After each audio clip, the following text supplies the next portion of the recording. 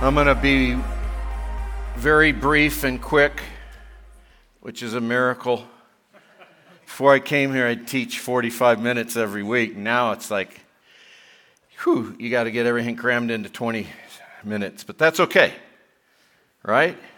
You can teach an old dog new tricks. I don't know who that old dog would be. But anyway, I shared with you last week the beginning of this, and I've had a few of you email me or text telling me thanks for the teaching. I appreciate it. If you haven't, you can go back. It's on YouTube. Subscribe to our page, and then watch last week, because I'm not going to have time to go over. Just one thing I wanted, how this message came about. My brother sent me a quote, and it wasn't the complete quote, so before I misquoted, I looked it up. And John Adams, our second president, our first vice president under Washington, second president of the United States, and his vice president was Jefferson, and they didn't like each other. If you didn't know that, they didn't like each other at all at the beginning, but they became fast friends later on in life and actually died the same day, July 4th, 1826. In Virginia and Massachusetts. I think that kind of stuff amazes me. But Adams says this: our Constitution was made only for a moral and religious people. It is wholly inadequate to government of any other. And I was standing right over here in a prayer time, just on the stage. I love to pace the stage because when you're up here, people don't bother you. And they're always like, when I sit in an office, it's like, leave Gary alone. I hate being that, get off my lawn, that type of guy. But anyway, not trying to stir up any politics, but most countries are destroyed from within. And what I really felt like the Lord was saying is the issue is not them, it's us.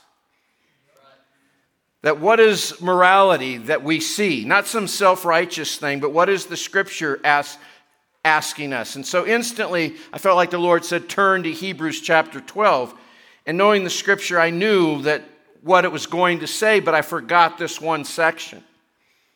Verse 11 of chapter 12 says, no discipline is enjoyable while it is happening. It is painful. But afterwards, there will be a peaceful harvest of right living or righteousness for those who have been trained, because the idea of discipline is child rearing. Those that have been trained in its way. So take a new grip with your tired hands and strengthen your weak knees. Mark a straight path for your feet, for those who are weak and lame will not fail but become strong.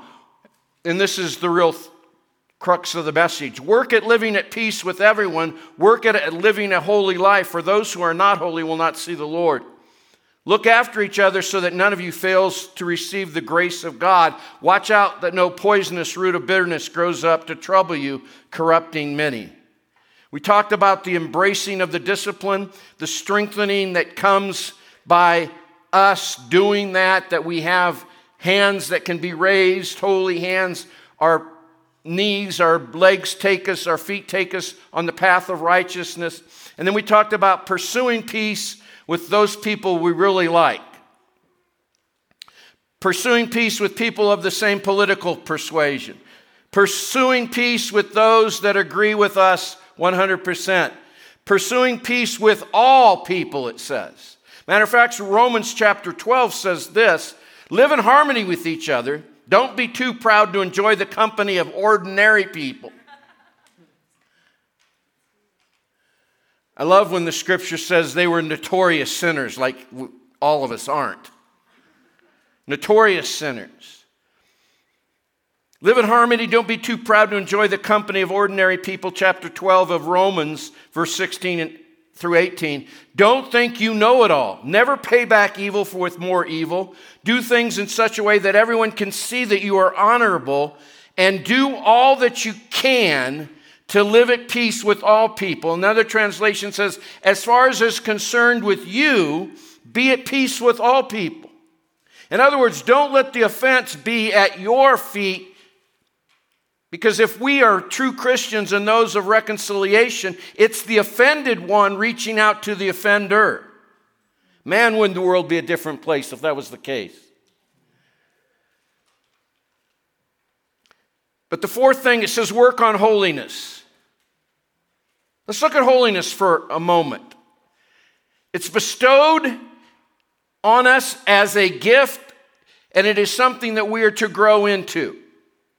It means dedication. There are three words for holiness: dedication, consecration, and sanctification. Big theological terms that we could spend the next year just looking at. Dedication means to give yourself wholly and earnestly to something.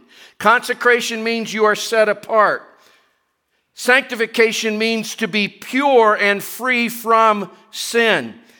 There used to be and still taught in some places, that there's a second act of grace called sanctification, that one day you will wake up and be free from sin. Yeah, I call it death, because it's not scriptural. You're not going to wake up. Wouldn't it be nice if you just wake up one day, look at your spouse and say, I'm sanctified today? And then she says something to you that you're not sanctified about, and you'd see how sanctified you were. Because salvation is separation from sin. Sanctification is separation from ourself, our sinful nature. And how many of you know that takes a lifetime to get out? And then finally, there's something called glorification, and that'll be when we see Jesus face to face, and we will be like him. So don't let anybody tell you that you're going to one day wake up and be sanctified. It's a process of you being free, because if we are saved by faith, we are sanctified by faith, because none of us can clean our own act up. But it says work on this. Hasten to it. Run after it. Strive towards it. But it also has an opposite meaning, which I thought was so interesting, that it means this: to drive out or to drive away, to push aside. So it's this idea of pressing into some things and pushing away other things. That's what it means to be holy. And both of those things come as an act of grace. Grace is not only the unlimited favor of God, grace is the desire to do the will of God, and then the power to do that will.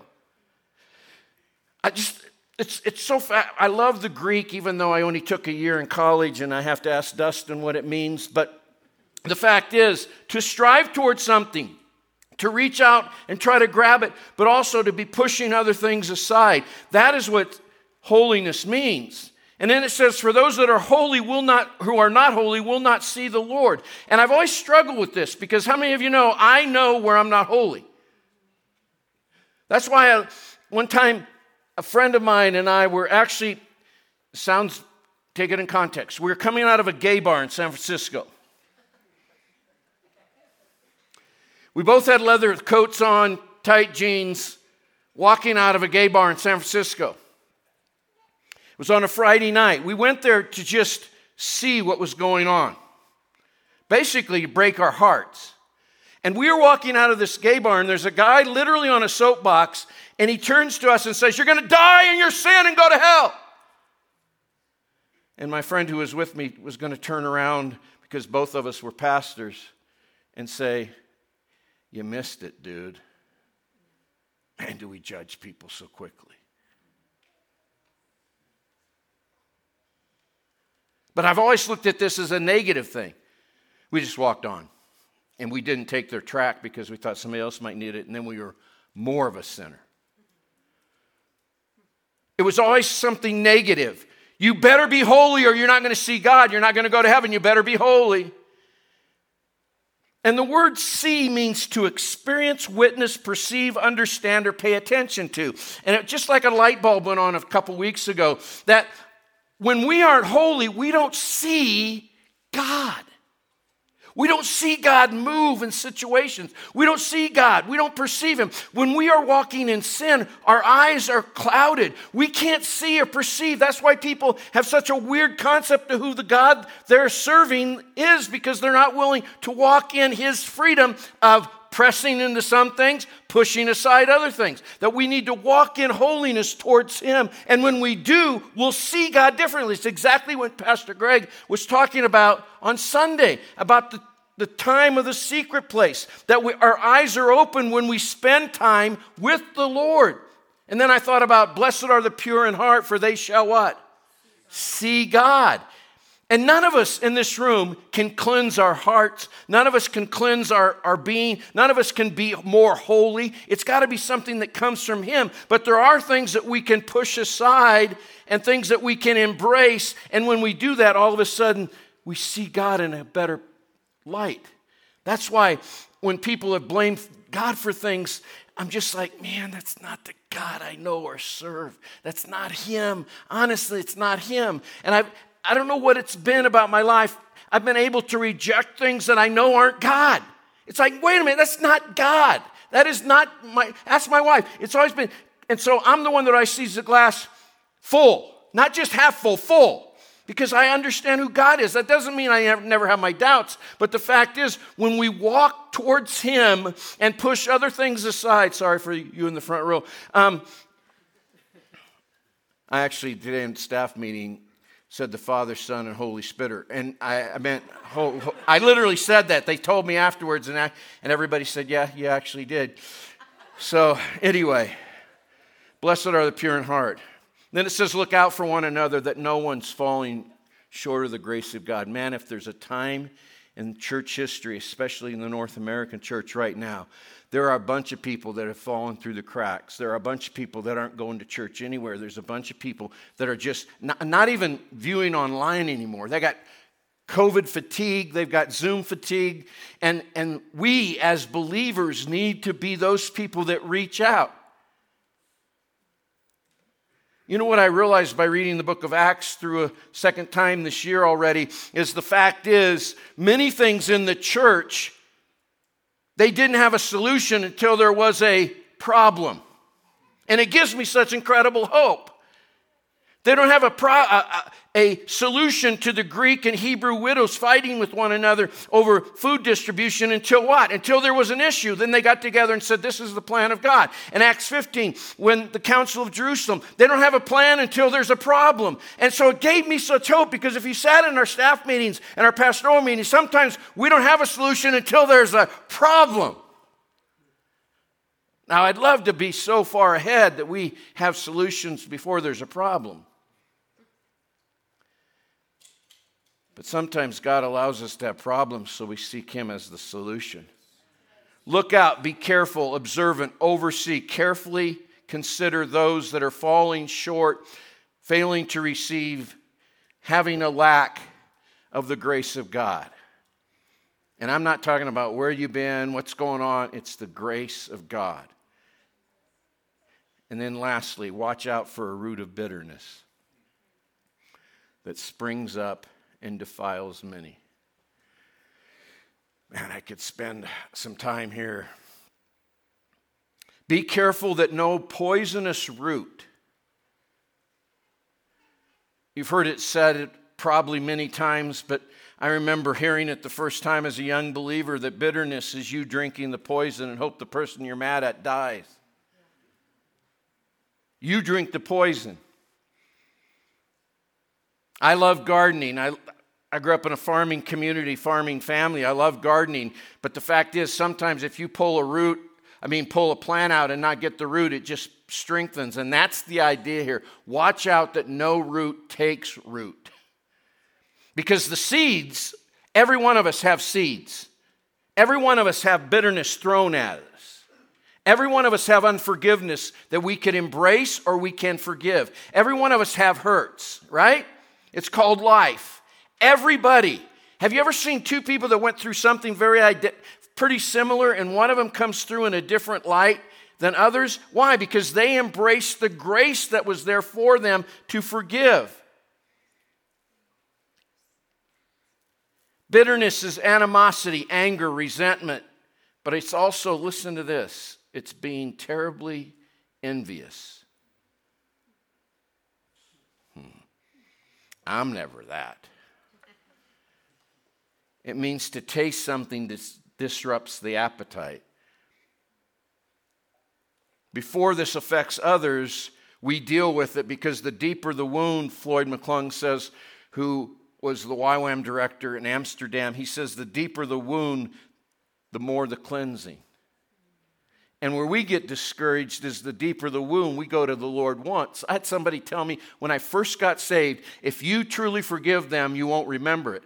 What idiotic theology.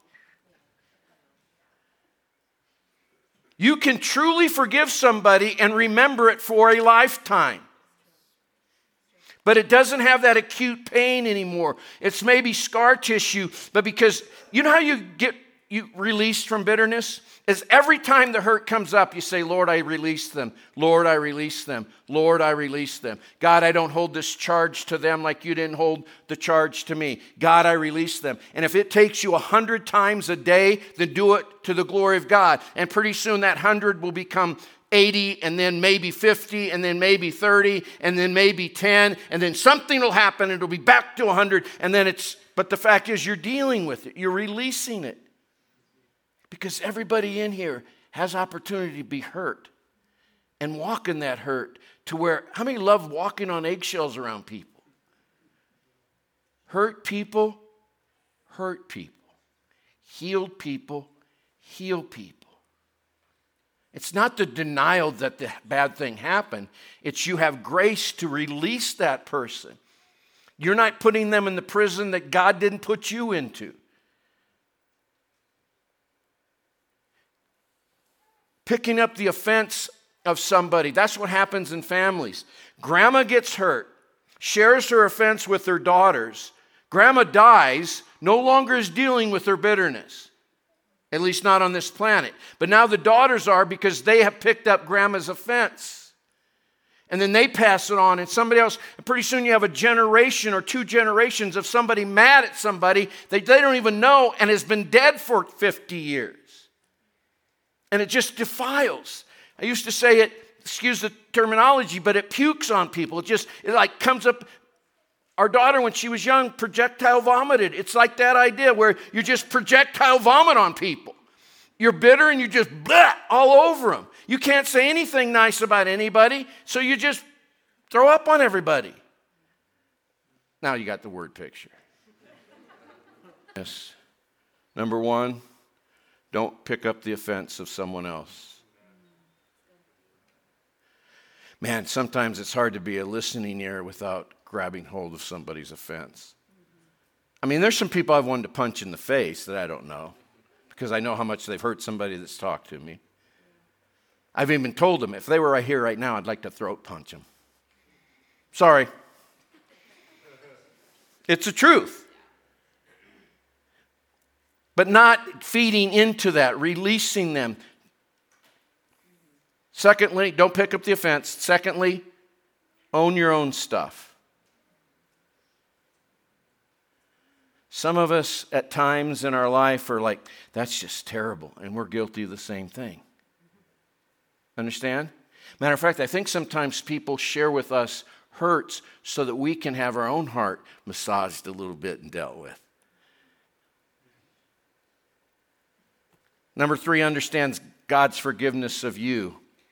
That's why Jesus said those that don't forgive won't be forgiven. It's because they don't understand that elbow pipe that is supposed to come in and go back out. Learn, and this is a key, learn to release incrementally hurt as it surfaces. There's things I thought I have dealt with, and you know what? I believe to that point I have.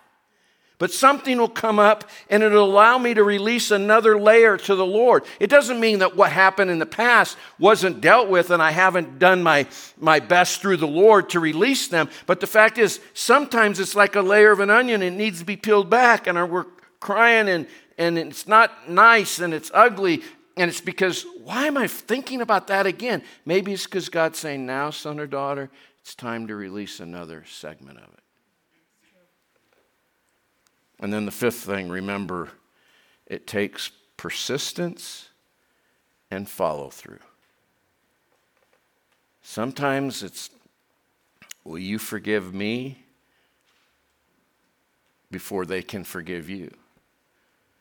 And other times it's, will you forgive me, not expecting anything thing reciprocated. And that's when it gets difficult.